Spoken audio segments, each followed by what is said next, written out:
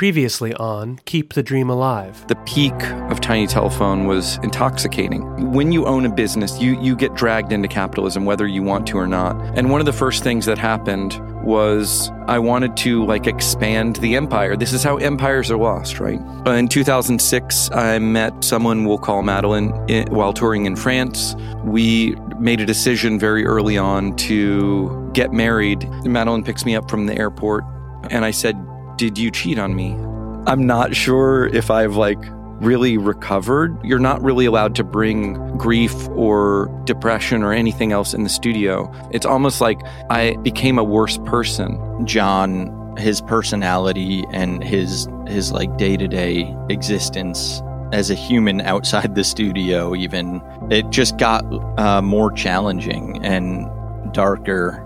I am touring with a vengeance at this point. We are driving on the 80 freeway in Ohio, and I look up, I scream. Jacob, kind of jerks the wheel to the left. I don't know, we maybe missed the car by 20 yards. It was horrifying to me. I was like, I'm never going to tour again.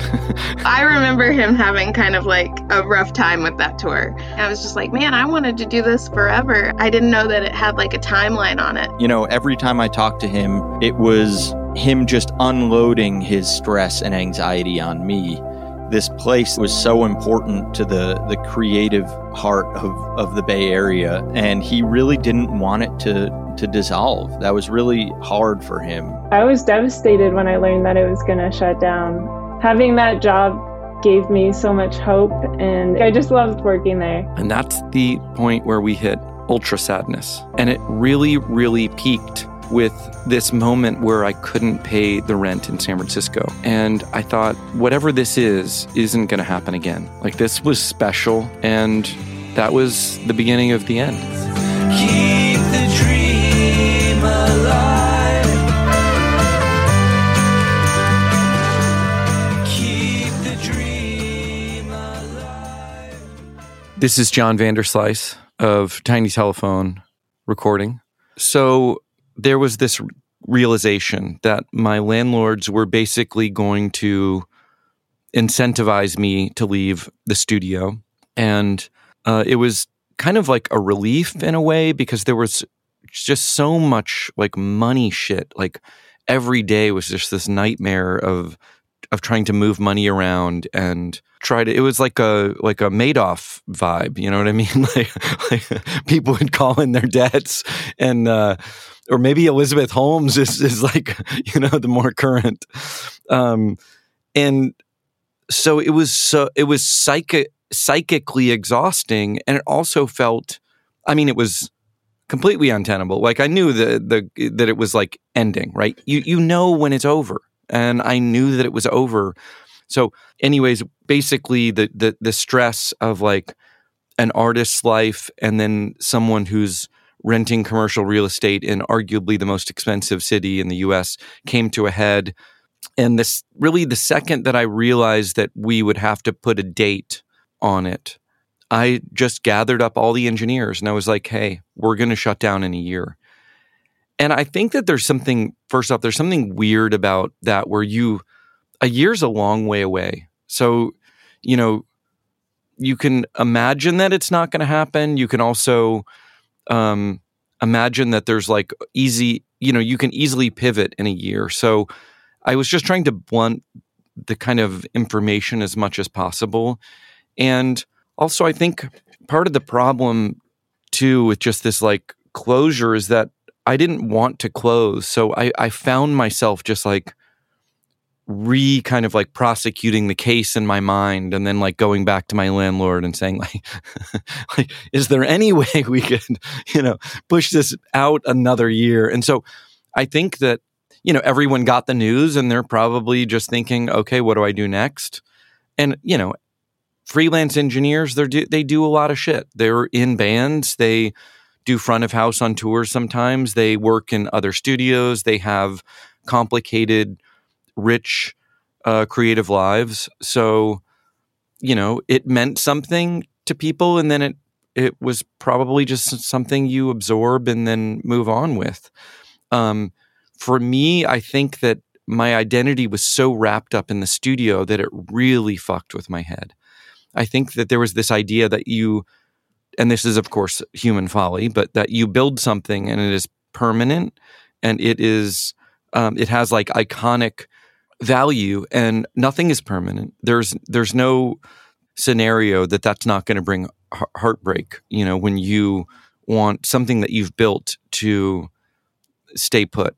You're going to be a very sad person. So over the next year, I kind of just got used to the idea, which was very useful, because the second that you're knocking down walls with a sledgehammer and pulling out cables, I mean, you're basically like, you know, cutting open this like living body and just pulling out its nervous system and it's like its skeletal, you know, infrastructure to sell on the black market. You know what I mean? Like it's like if you build a studio, right, and then you tear it apart, rendering it completely useless, there is something that it is the least sacred thing I've ever been a part of. Do you know what I mean? It's like, I'm not religious, but I can imagine like, you know, destroying a church would have this vibe of like, you know, this space, it becomes comical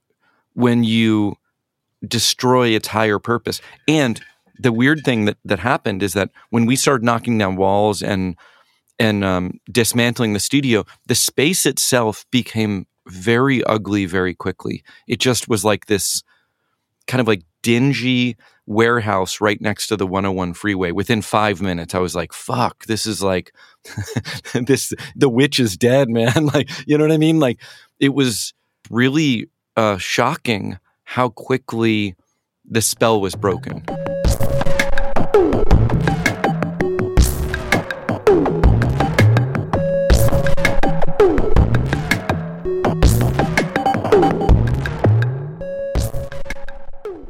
My name is Meryl Garbus. I have a band called Tune Yards, and I also produce records and have co-produced records in Tiny Telephone in San Francisco.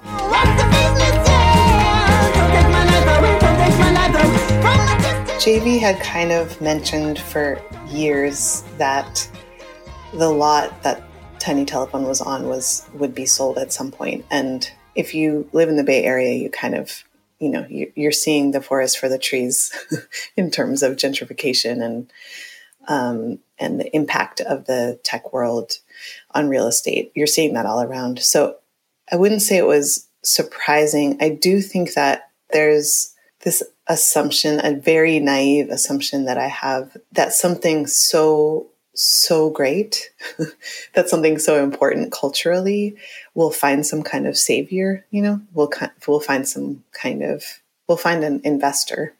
And I think, you know, as is the case lots of times, there's a threat, you know, the person who owns the land says, or the property says, I'm going to sell, and that can go on for years. And it's my understanding that kind of, you know, that threat was around for a long time before it actually happened. So when it finally did happen, I think yes, I was surprised. And again, maybe naively so, but there's this idea of like, what is San Francisco? Who is San Francisco? And, you know, I don't know very much about what was there before Tiny Telephone. I moved to the Bay Area in 2009. I only knew a San Francisco with Tiny Telephone, and I only knew the culture surrounding Tiny Telephone and how it interconnected with other studios that I knew, like New Improved recording in Oakland, where we recorded the second Tune Yards album, that there were these affiliations between engineers and a really small community of indie recording studios. So yeah, it was. I think there have been a number of the bottom falling out feelings, things that have happened in Oakland that feel like, oh, this is real. The cultural shift is real. And the feeling of loss is real. And the losing a lot of people to LA and New York, that's real. And certainly Tiny Telephone closing in San Francisco, that was one of those moments for sure.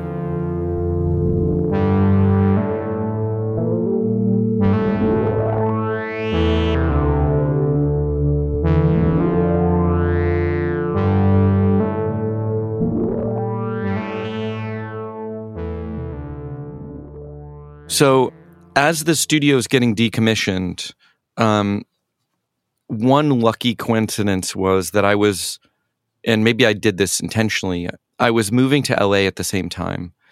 And there was something about starting, this new, very, very different life in LA that blunted the kind of emotional pain of decommissioning the studio. It was a really new beginning. And something really important about my life was that I simply would never have stayed in San Francisco for that long had it not been that I was caretaking this this maniac baby, called Tiny Telephone, like this very volatile and needy, cash hungry baby. I would have just moved on. I would have lived in a lot of different places. I mean, I loved San Francisco when I moved there, but I just think I would have gone to a bigger city sooner. And really I remember the first night that I moved into the house that I live in LA now, which is John Congleton's old house. I went to like a grocery store and there was this taco truck called Taco Zone that was parked in front of the grocery store. And I was like, whoa, this is the first time in a long time that I'm like looking at something that's like I live in this place and this is like an unknown, this is one thing I don't know about. And it's been like decades that I know every square inch of San Francisco, and it was so inspiring and so amazing. And so I just walked up to this taco truck. I ran into someone I knew in line. We ordered some Melitas, and they were fucking incredible. And it was warm. I had like a t-shirt and was wearing shorts, which you would never, ever do in San Francisco, like no matter what.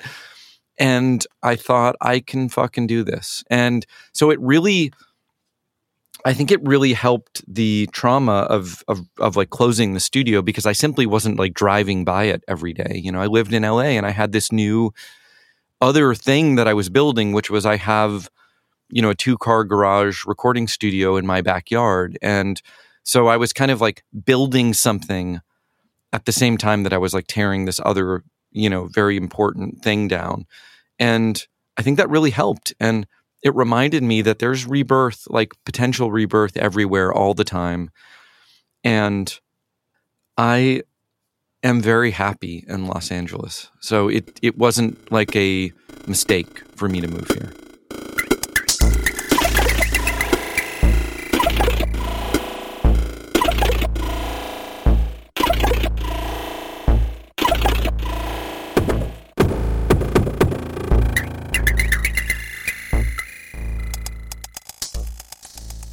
Hey, this is John Congleton, producer, engineer, mixer, writer, collaborator, creator, band member, person.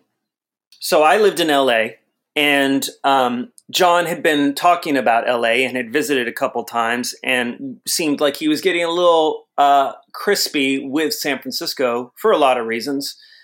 I knew he had been sort of flirting with the idea, and I had bought a house. I currently was living next door to another studio, and I had a studio in my backyard at that point that I was kind of doing just small things in. So the first person I thought of whenever I was going to leave the house was like, I better call John and tell him I'm leaving this house because this could be a perfect situation for him. And of course, he jumped on it immediately. John's the kind of person that, like, when the universe reveals something, he just trusts that, which is one of the things I really like about John. So he jumped on it. He took over my house, and I moved into my house. And his plan was to essentially run Tiny Telephone from LA. Smash cut maybe, 9 months later, a year later, perhaps. A lot of things about San Francisco and Tiny Telephone were becoming untenable. And I think one day I stopped by John's house, my old house, and I could tell that he was really stressed out. I could see it in his face. And I think we went for coffee and we were just having a nice catch up.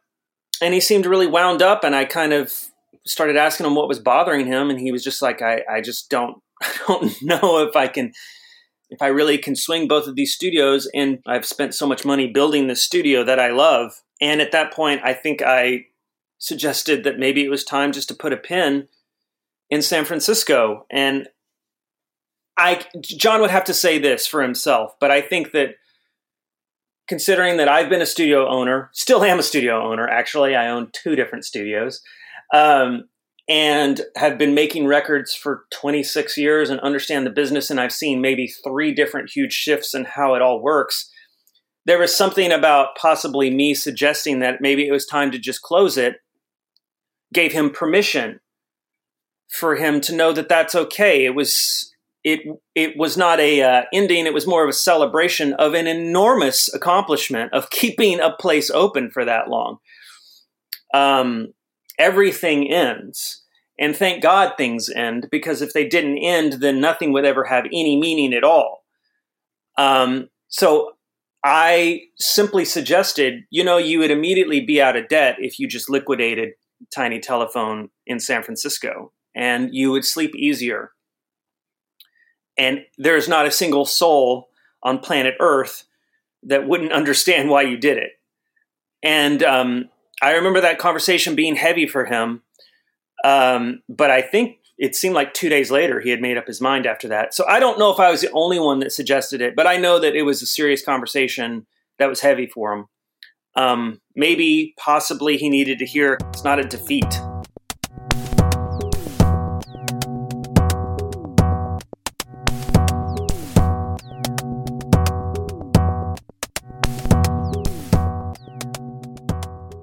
Before you feel sorry for this guy who lost his recording studios, which honestly you probably do not, in case you do, I did build a recording studio in Oakland that is 3,000 square feet, and it's pretty amazing. I mean, it's a very realized, and it's probably it's like the jewel in the crown. So I am crazy as fuck, and I probably would have built a 4th room, honestly, had I not kind of really run out of money and out of the ability to get cheap loans.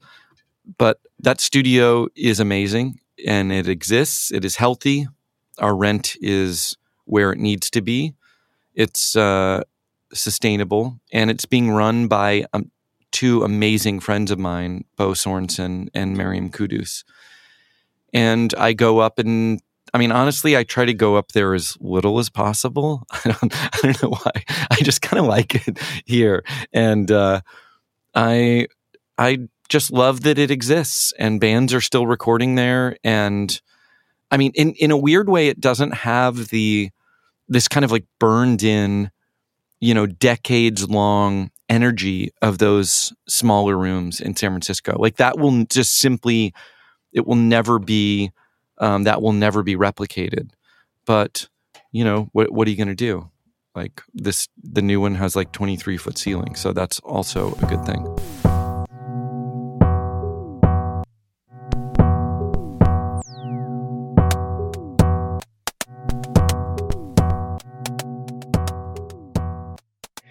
My name is Tabor Allen. I am a musician, producer, songwriter. So in 2017, I was playing drums with a band called Cherry Glazer.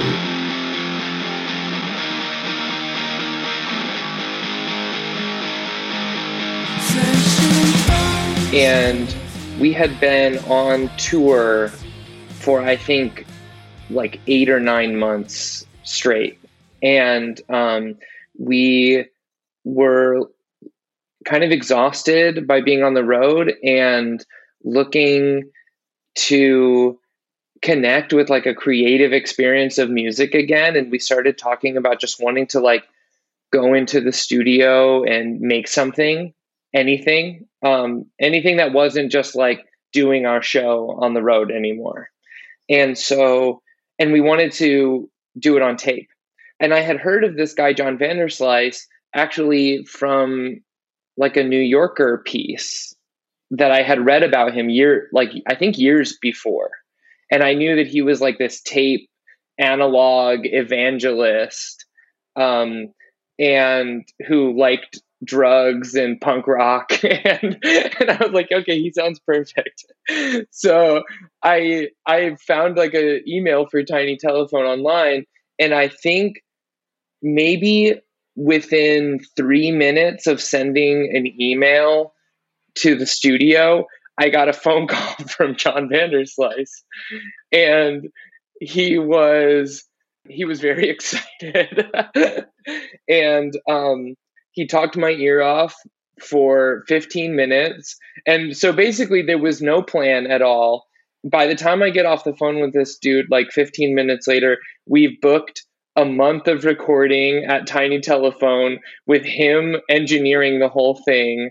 And yeah, we had never met. And I was like, okay. And I got off the phone and I remember thinking, this guy is a fucking cult leader. Like, what did he just do to me? Like we were totally like, I had no idea that we were not for sure that this was what we were going to do. But by the time I got off the phone with him, it was happening. So that's how I met John Vanderslice.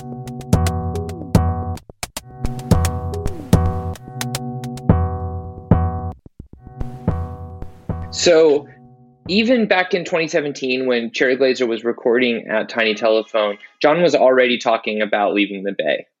I think like he felt like culturally there wasn't very much happening. He felt like all these great musicians had left. So, I mean, he's very frank about it. You know what I mean? It was like a dead city to him.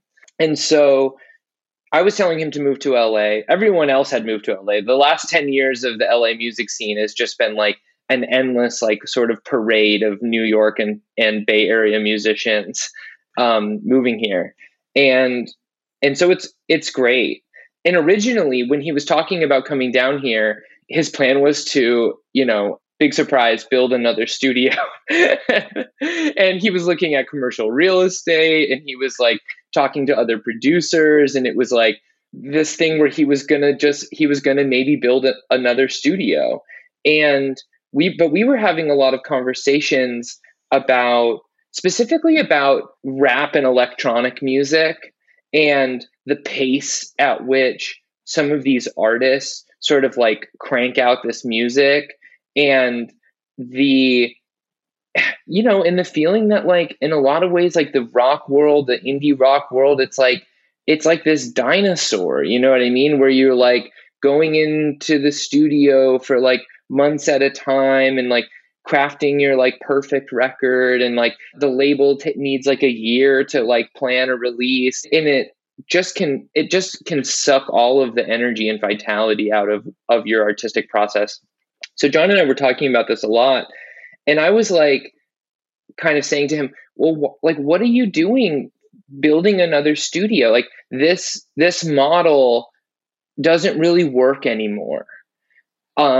This model where, you somehow put together $500 or $600 a day as an artist to go in and like have this and to have your whole experience of music like mediated through this cranky, difficult, overly complicated process of like a legacy studio.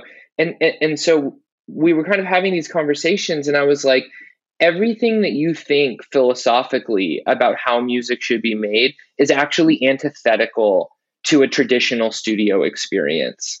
It's too expensive, and it's too slow, and it's too complicated. And he was like, you're right. And I was like, you just need a backyard studio. That's all you need. That's what everybody in LA has. We got like a lot of space here, and tons of people that I know have these great spots in their back houses, and they're small, they're cheap because they come with your house, and it's not like a place where you're going to record a 6-piece band or like a orchestra or like a string quartet, but it's a place where like if you're working in like pop or rock or electronic music or whatever, it completely makes sense. The economics of it makes sense, and also philosophically it makes sense because John wants to make music that is dangerous and vital. And also in the like 25 years or whatever that he had been running this analog recording studio, digital recording technology had changed completely. And I think this is what really got John on board, is that all of these really interesting musicians and producers were manipulating digital audio in ways that, one, you could never do with tape, and two, was like extremely irrational. And I think that really appealed to John, because I think like John just wants to break the rules. So like whatever the rules are, he wants to break them. And so I think when he saw that there was this route to where digital recording technology is now, and like the things that are maybe flawed about it are actually things that you can exploit and turn into features of the music.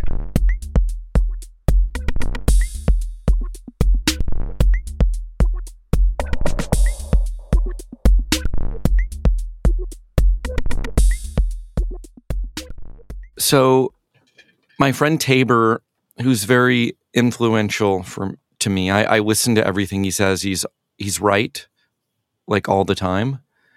We once had this meal together, maybe 2 years ago, where he told me, like very undogmatically, he's like, hey, you should like not record on analog tape anymore. You listen to rap music and electronic music like literally 99% of the time. All of that stuff is done. It's like cut and paste style on a computer. You should start making records that challenge your idea of like linear recording as being the only valid way, or just the only way for you to create music. And he told me I should get Ableton, and I should just think about working on music in a just a much different way. And at first, the conversation, I was like, I know he's right, but this sounds very tiring. Like it just like made me so tired to think about like ditching this kind of like knowledge base that I had fought really, really hard to learn.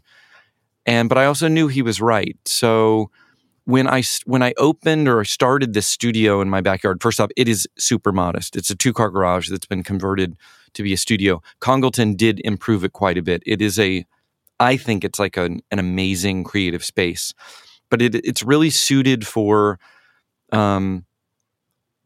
weirder kind of electronic experiments. It's a small space without much live kind of potential. So when I moved here, I made this decision that like Tabor was right. I wasn't going to move any tape decks down here, and I was going to learn how to record, digitally, and really just kind of smash all these like systems that I had in place. And that's what I did in the first. I mean, what's wild is that like I moved here, I was touring a bunch. I got back from a tour in Europe, and COVID hit. And when COVID hit, that's really when the studio was kind of like up and running, and I had nothing but time to like read manuals and to kind of experiment on gear that I'd never used before, and using it in ways that I'd never used before. And I don't think that I would have really figured it out that quickly without the endless like free time of like lockdown shit. And so I started making records that were just more abstract than stuff I'd made before, and it felt pretty free to me the way that I was working. I made a decision that I wasn't going to get on a label again, and I made a decision that I wasn't going to like think about. I wasn't going to be as intentional about releases and release dates and tours and scheduling stuff, and I was just going to put out music when I felt like putting it out. And I had, I think, in some ways, kind of like a rebirth of my own like creative energies because of that.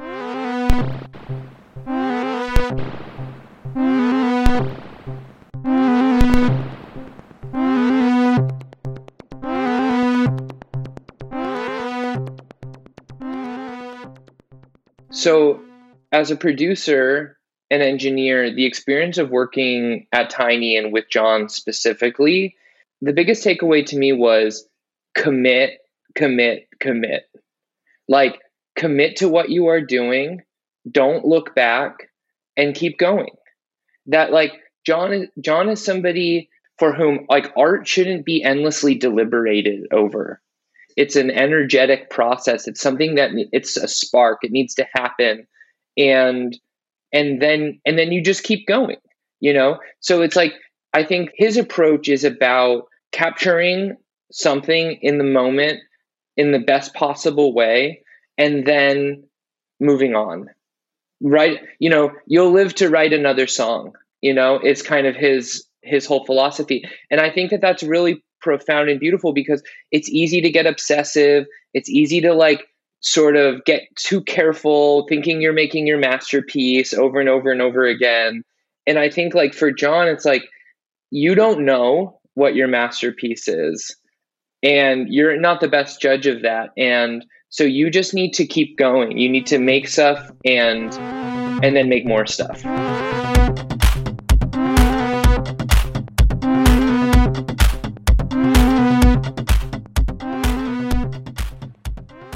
So when I heard Tiny Telephone was closing, at this point, John had moved to Los Angeles and we had become really, really close friends. So it wasn't a surprise, actually, because really for years at that point, he had been telling me that it wasn't tenable. It wasn't a tenable business model anymore. That real estate was too crazy in San Francisco.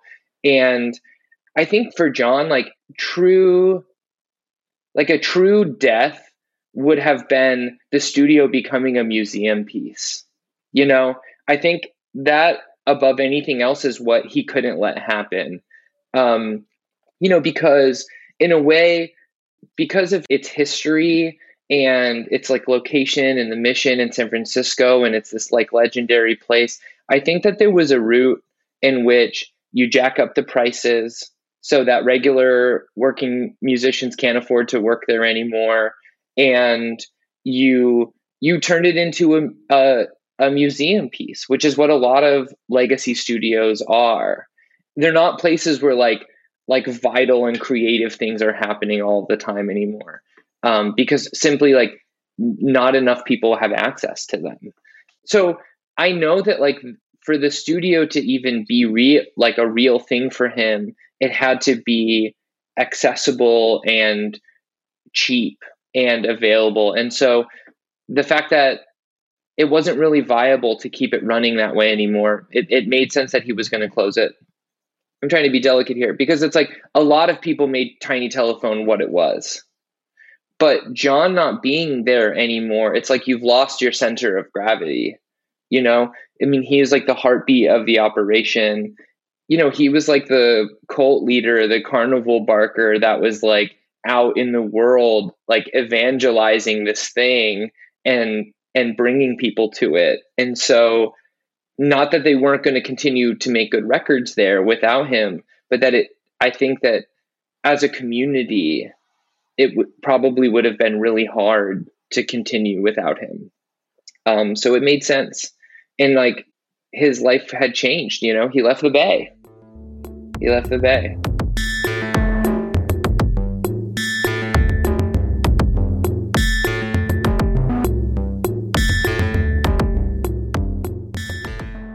I hope he'll forgive me for saying this, but I think it takes someone it takes someone with a very specific kind of self-confidence and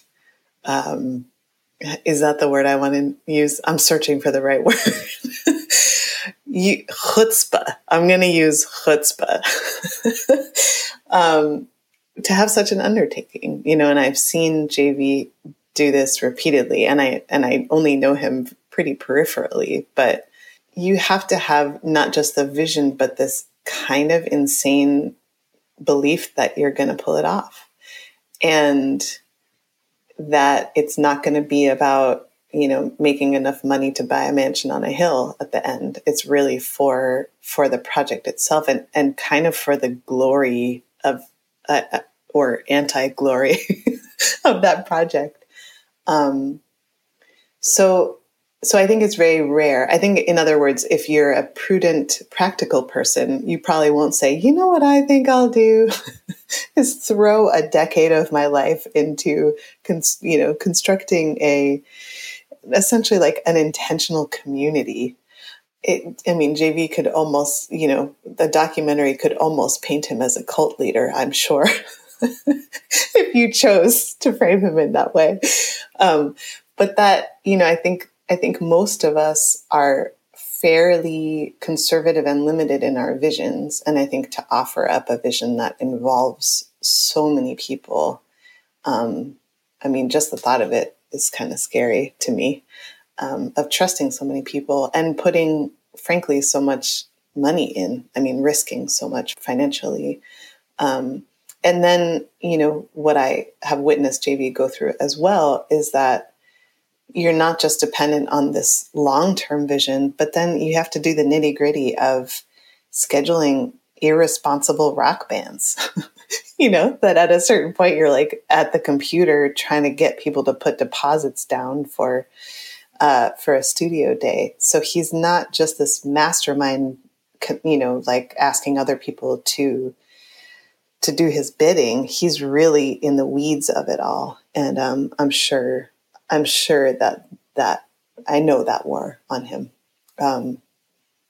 So, I always believe I'm not so doomsday about culture. Like I think, and I do want to name that. I think the Tiny Telephone and a lot of the indie rock culture that I got exposed to at Tiny Telephone was vastly white.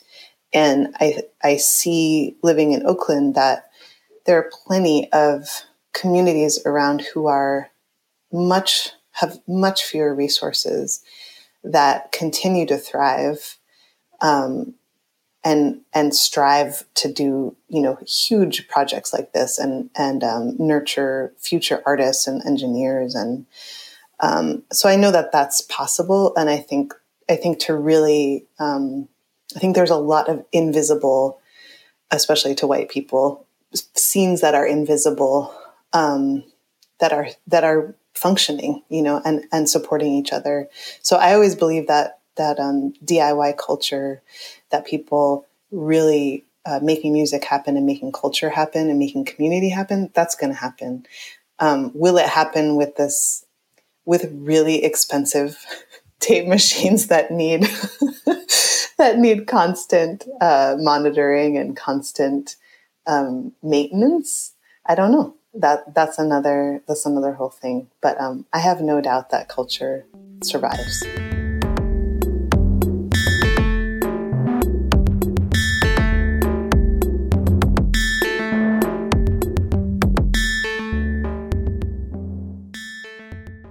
So I wonder all the time about like the viability of like the recording studio, meaning like a full service, multi-thousand square foot, a dedicated space for music production. Like I get emails all the time and I field phone calls from people that are like in the weeds, like, I'm building a studio. Am I fucking crazy? Like, should I do this in Bed-Stuy or in, Tulsa?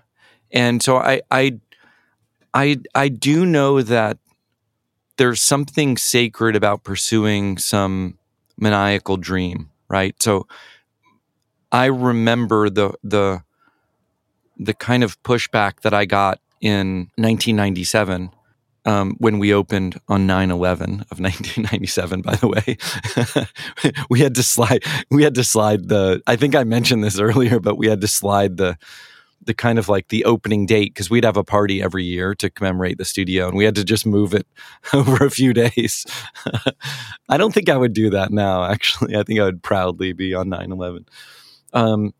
But I think that like that creative acts, which I do think that like making a record or a film or gardening. I think that a creative act is not, and building a studio is a creative act. I don't think that it's necessary to tie something like that to logic and to like financial viability. I'm not sure if that's even the way to see those things. So when I would talk to people about the future of studios, because they were like, hey, I'm going to like maybe go bankrupt by doing this. I mean, there is the cliche response of like, well, are you going to kind of do this anyways, regardless of what I tell you, So if you're going to do it anyways, then I think that you embrace that energy, because like, what's a rational decision? You know what I mean? Like, I think that like some of the weirder, riskier, least rational decisions that I made were the most interesting. So I guess I do think that studios are viable in the future, only because they're expressions of like insanity. You know what I mean? And I think just like that, like concept records and feature films that are, made for an audience of 2,000 people are like a viable concept. Like, people are going to make art, and they're going to make spaces that are adjacent to art out of like the love for craft. And I always thought like that if I had gone into like, I don't know, some like brokerage shit or some like, as a real estate agent or something, I thought like, man, I'm such a huckster. I would have been so rich. You know what I mean? Like, I would have been like so fucking rich. I'm like, could have been a quasi cult leader. You know what I mean? Because the amount of manipulation and energy it took to create Tiny Telephone, it was like, I could have put that into so many places that were more profitable. But then maybe having money is like inherently a bad thing, and it makes you crazier and weirder and maybe more destructive, and maybe facilitating people's like lifelong dreams has this, almost like religious importance, and so I do think that building a recording studio. Listen, my friends are building a recording studio right now. They ask me, they're like, honestly, do you privately think we're just fucking crazy doing this? Like, you could have that view, right? Of just like looking from a distance, like, this is fucking crazy. They don't know what they're getting into. And I was like, no, actually, I don't. I believe, I'm like a kid. I really see why you're doing it. And I don't think it matters. Like, because some of the doubts that they have, it's about like real life shit. I'm like, real life shit doesn't exist. You know what I mean? It doesn't. It's all a fucking simulation. It's a hoax. It's like, look, like, yeah, my rent got too high. Who fucking cares? I ran up like a $90,000 debt that was forgiven by my landlords. Like, anything can happen. You know what I mean? So you just like, you do what you want to do. Don't hurt anyone, but like, do what you want to do. And, do it with every fucking blood cell you got.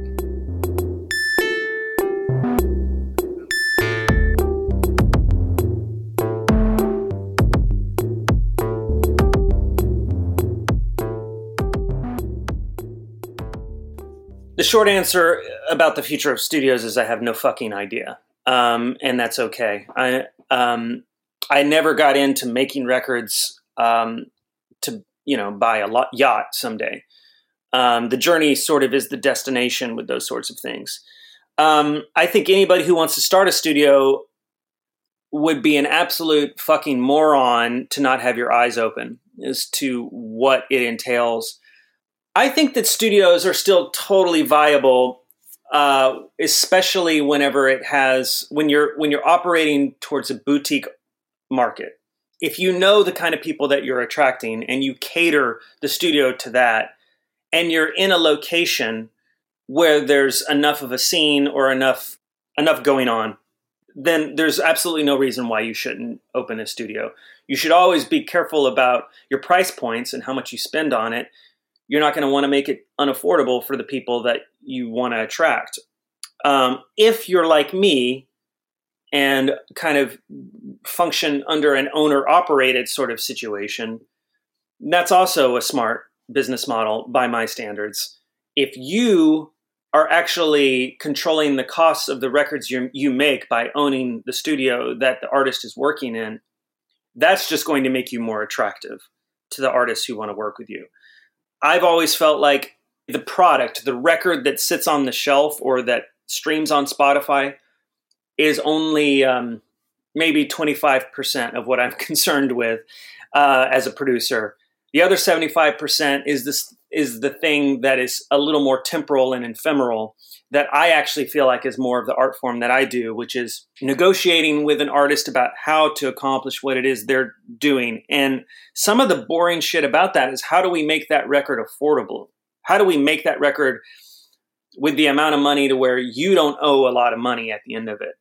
If you make a masterpiece and you never get to make another masterpiece because you spent way too much fucking money doing it, that's a failure to me.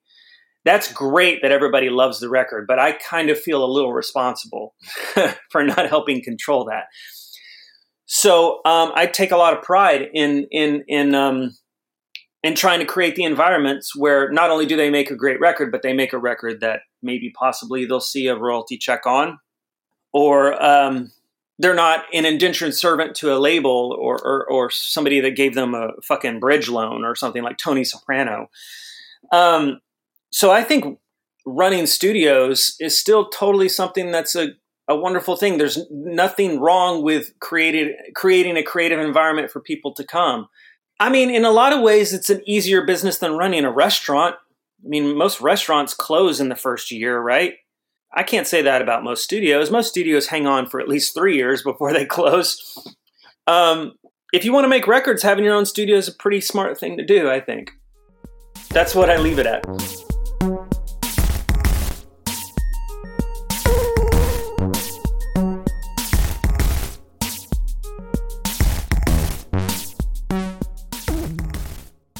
So, Cracked Passwords is a song from Dollar Hits, which is a record I made last year after the Cedars. And it's one of those records that when I put it out, I got some emails from like some old heads that were like, whoa, man, you've really disconnected yourself from like from pop music. And I would say, yeah, like, duh. I think that a big thing for me that happened a few years ago, I buy drugs, a lot of drugs from the dark web. I'm a staunch believer in like moderate experimental drug use, and that we do have sovereignty over our own consciousness, and that if we use drugs thoughtfully, that we can have experiences that enrich our lives and that like really expand our creative potential. And I made this like really fateful decision one day out of nowhere just to buy 10 grams of crystal MDMA from this seller in Germany. And I bought it and I moved to LA, and then I just, COVID happened. I had this pod, about 20 people, and we decided like, oh, let's just do this every 3 months. We have a lot of time. So every 3 months we started taking this crystal MDMA, and we kind of, I guess every time we took it, we like upped the dose a little bit. And like Tabor was like DJing all of these events, and he's just like so deep into like trance and house and electronic music. And he's like such a good fucking DJ. And it like honestly changed what I wanted to hear musically. Like this drug and Tabor, it made me want to hear stuff that was like crunchy and digital and dancey and I don't know, different stuff than I'd ever really allowed myself to love. And it completely changed what I wanted to hear from music. And I think you really hear that in Cracked Passwords. You're like, oh, this fucking dude's popping Molly, man. Like, there's no doubt about it.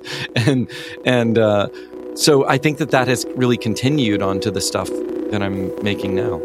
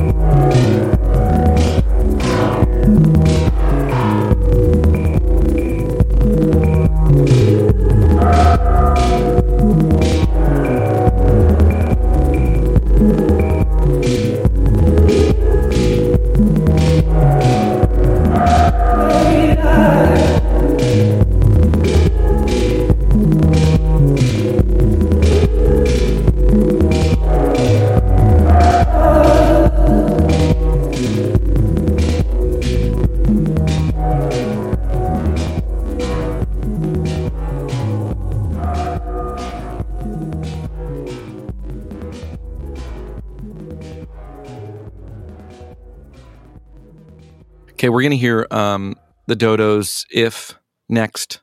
And I just got to say, I love these fucking creatures so much. Merrick, the singer and guitar player of the Dodos, is now a full-time engineer at Tiny Telephone, Oakland. So, like, this is some full circle shit. You know what I mean? It's like, it's beautiful. He's made tons of records at the studio. And then all of a sudden, he just, like, emails me, hey, I think I want to, like, learn how to engineer. I'm like, oh, fuck. If anyone could do it, he could do it. He's been recording tons. Has a really, really good ear. He's a great player. And he's just his kind of like vibe and kind of like humility inside of like, you know, fierce skill set. That's the combination, you know? And he's just such a fucking asset to the studio. I love this band.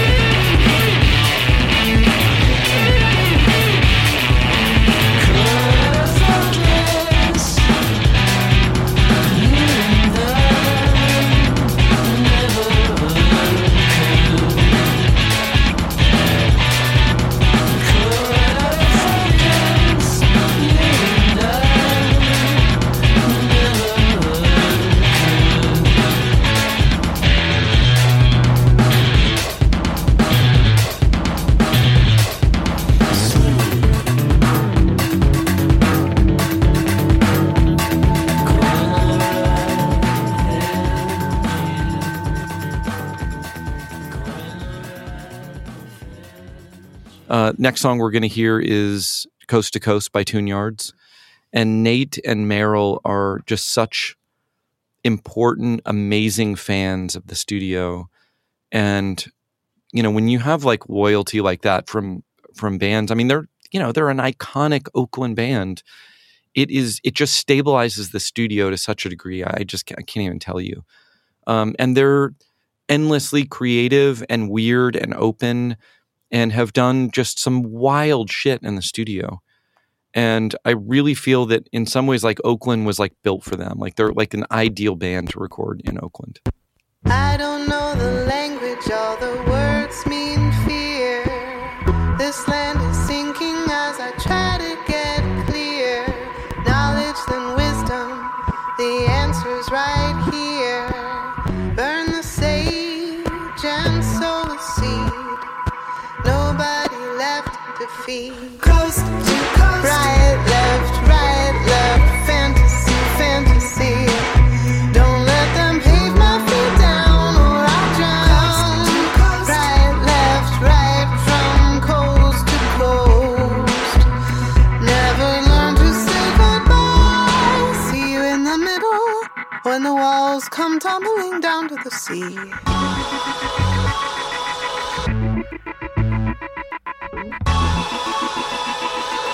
I know your language, but I wish it were silence. The seeds are sown in all the small acts of violence.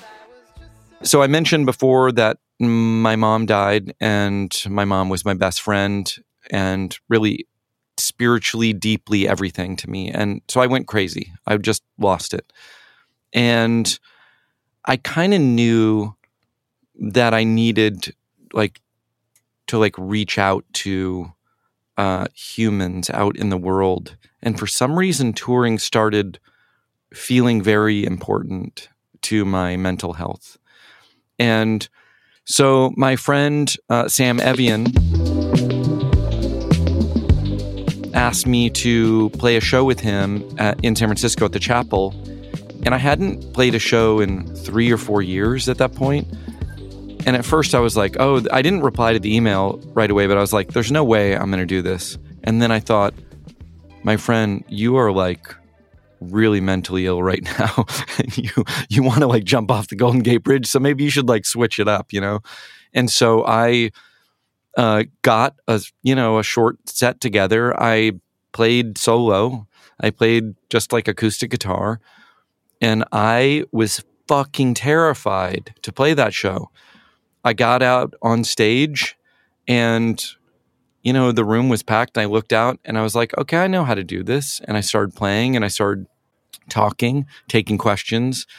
And I felt just immediately so connected to the most important thing in my life was, live performance. I'd played probably 1,100 shows before that.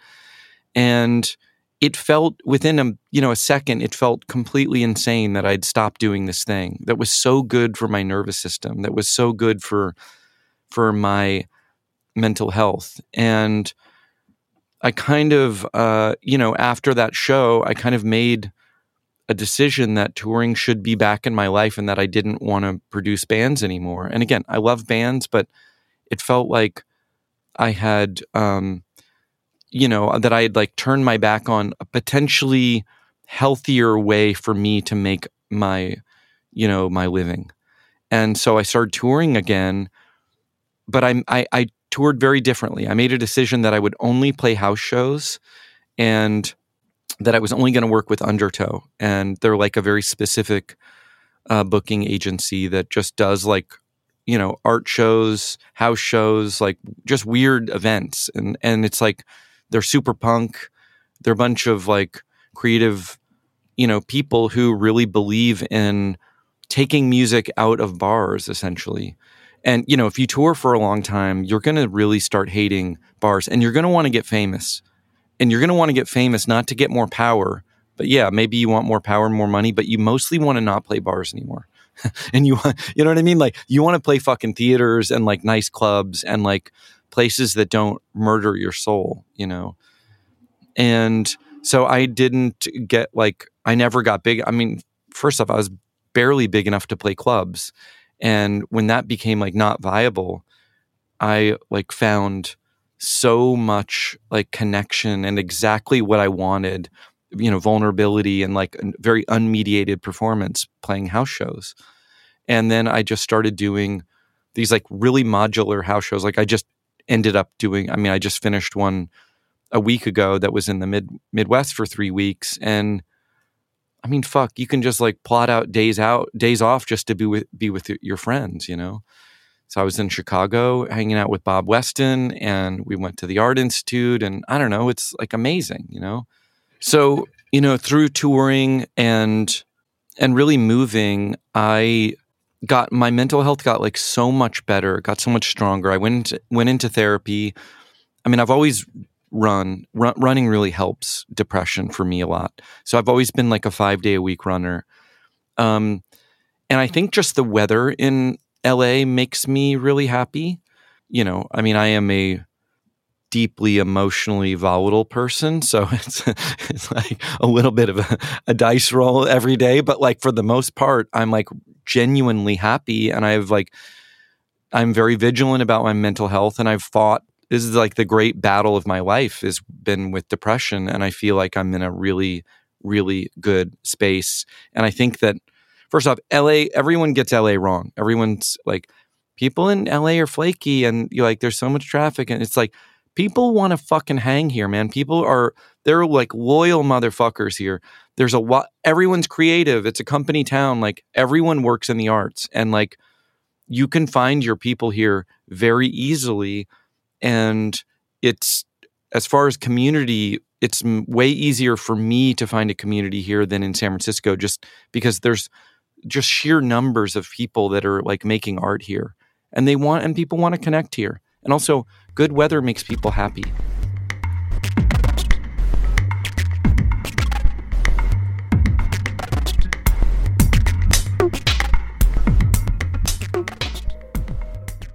John is essentially the same person now that he was then, just an even more hyper version of that person. I've told people that somehow John actually gets more energy the older he gets. I don't know how that can possibly happen, but it does. The very first time I walked into the studio, he gave me a tour, and it was a very well-rehearsed tour. And he wasn't like assisting me on the session or anything, but he certainly seemed like he could have. because he knew everything about the studio.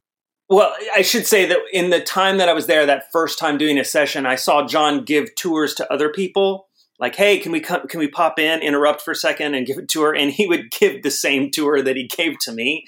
He was like a tour guide. And it kind of dawned on me at that point, because I knew at this point that John wasn't a working engineer or producer necessarily. Like, he would produce his own records and he would kind of do like a band like Spoon or Mountain Goats, a band that he was a big fan of, but he wasn't like a knock around producer, so to speak. And it dawned on me, because I had wondered, why does this guy even own a studio?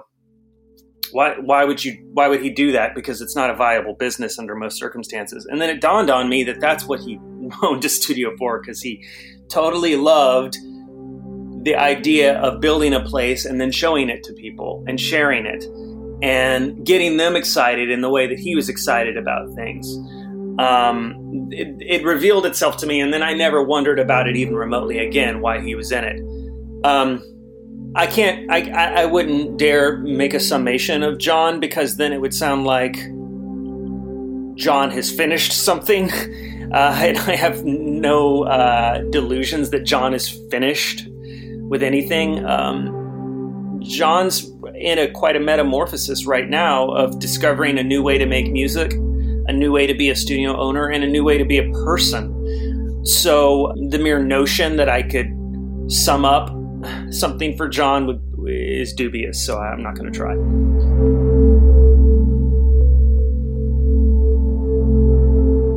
I mean, I hope that the Tiny Telephones of the world will always exist, because there's nothing quite like a bunch of people in a room making music together. The world needs people like John Vanderslice. And John's immense and like powerful ability to believe in art as something that heals people, and that has healed him, and the way that he proselytizes so aggressively, I think that it helps like move the whole culture forward sometimes. And so we need people like that.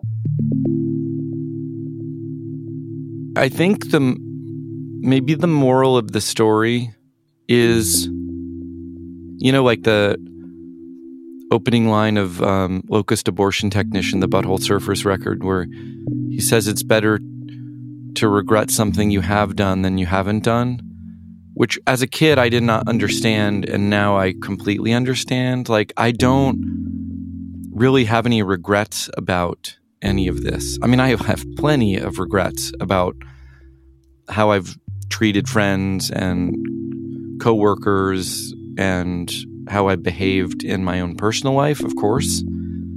But I simply had a loopy plan, and I executed it with maniacal energy over 24 years. And I kind of pulled it off, I mean, it was like anarchy and it was a mess, but, we're talking about it. So something happened, right?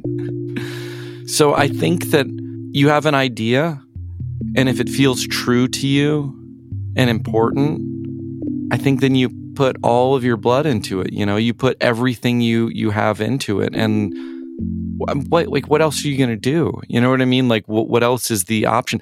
It's incredible. Okay, so here's the wrap up. Maybe when you play music for a living and you make records, and you're at this point of contact, like I own a studio, so I talk to bands like every single day. I'm talking to bands. It's a series of regrets that you're hearing from people about what they should have done, or how they should have booked time for this record earlier, but they lost their drummer, or whatever it is. Like, there's a million scenarios where people are locked into these regret loops. They're almost paralyzed in this non-action. And people have, they've definitely criticized me for being too pro-action. You know what I mean? I get an idea and I just get on Twitter and I'm like, hey, I need $100,000 to build this studio. And, it seems crazy, you know what I mean? But I don't know. I guess that the other side of that, the opposite of that, to me is so wretched. You know what I mean? It's like, it feels like such a bad way to live with this, like, what this potential stuff that's like unlocked. Like, I don't wonder what could have happened, because I made a bunch of crazy shit happen. And like, there's like moments where I have really bad insomnia. It'll be 3, 4 in the morning, and I'll be like thinking about shit, and I'll think about the studio, and I'll think about like one day of like, watching like Deerhoof record, or like the time Boz Scaggs was in the studio. And, if you don't know about, he's like this legendary like 70s, singer-songwriter. And he was like telling me how like valuable what I was doing was. He was like, this is like an amazing place, and you've done such a, and I couldn't believe it. I was like, fuck, man, this guy is like, he's recorded in every amazing studio in the world. And he was like giving me an EMT plate, which is this phenomenally expensive, probably $6,000 or $7,000 reverb effects device from the early 60s that was made in West Germany. He's like giving me this 1,500 pound, iconic, rolled steel metal reverb unit for free because he believes in me and he likes me. And at this pivotal moment where he's giving me this plate, this 75-year-old guy, I step on his foot, and it is so it is so gnarly the way I step on his foot, and he sends out this groan. I'm just like pure pain. And and like part of it was like, I knew that I deeply hurt this like sweet old guy. And then part of me was like, wow, this is genuinely funny, and I can't wait to tell someone.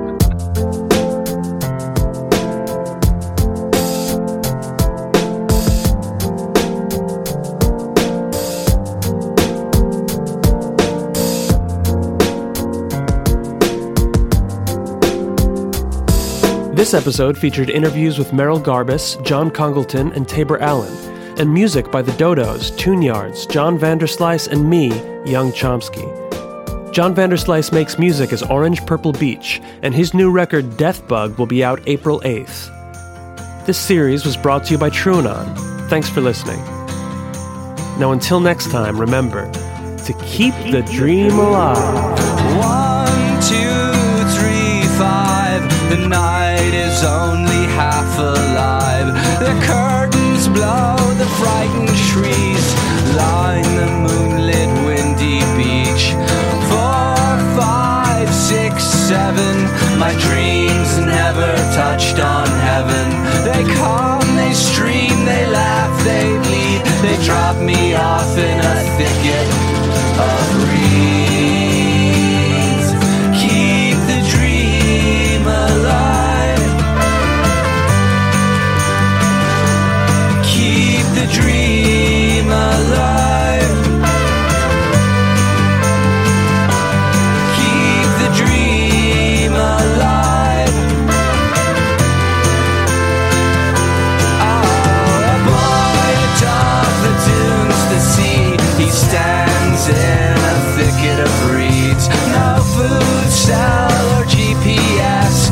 I watched him weeping from the trees. The sea is only half alive.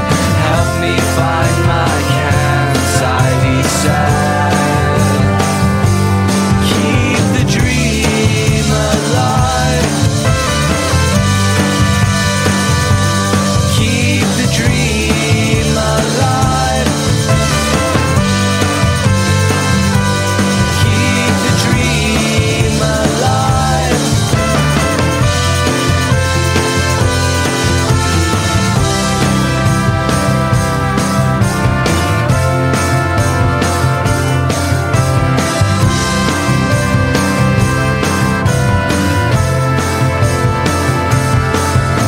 I dreamed he found his way back there, the campsite, the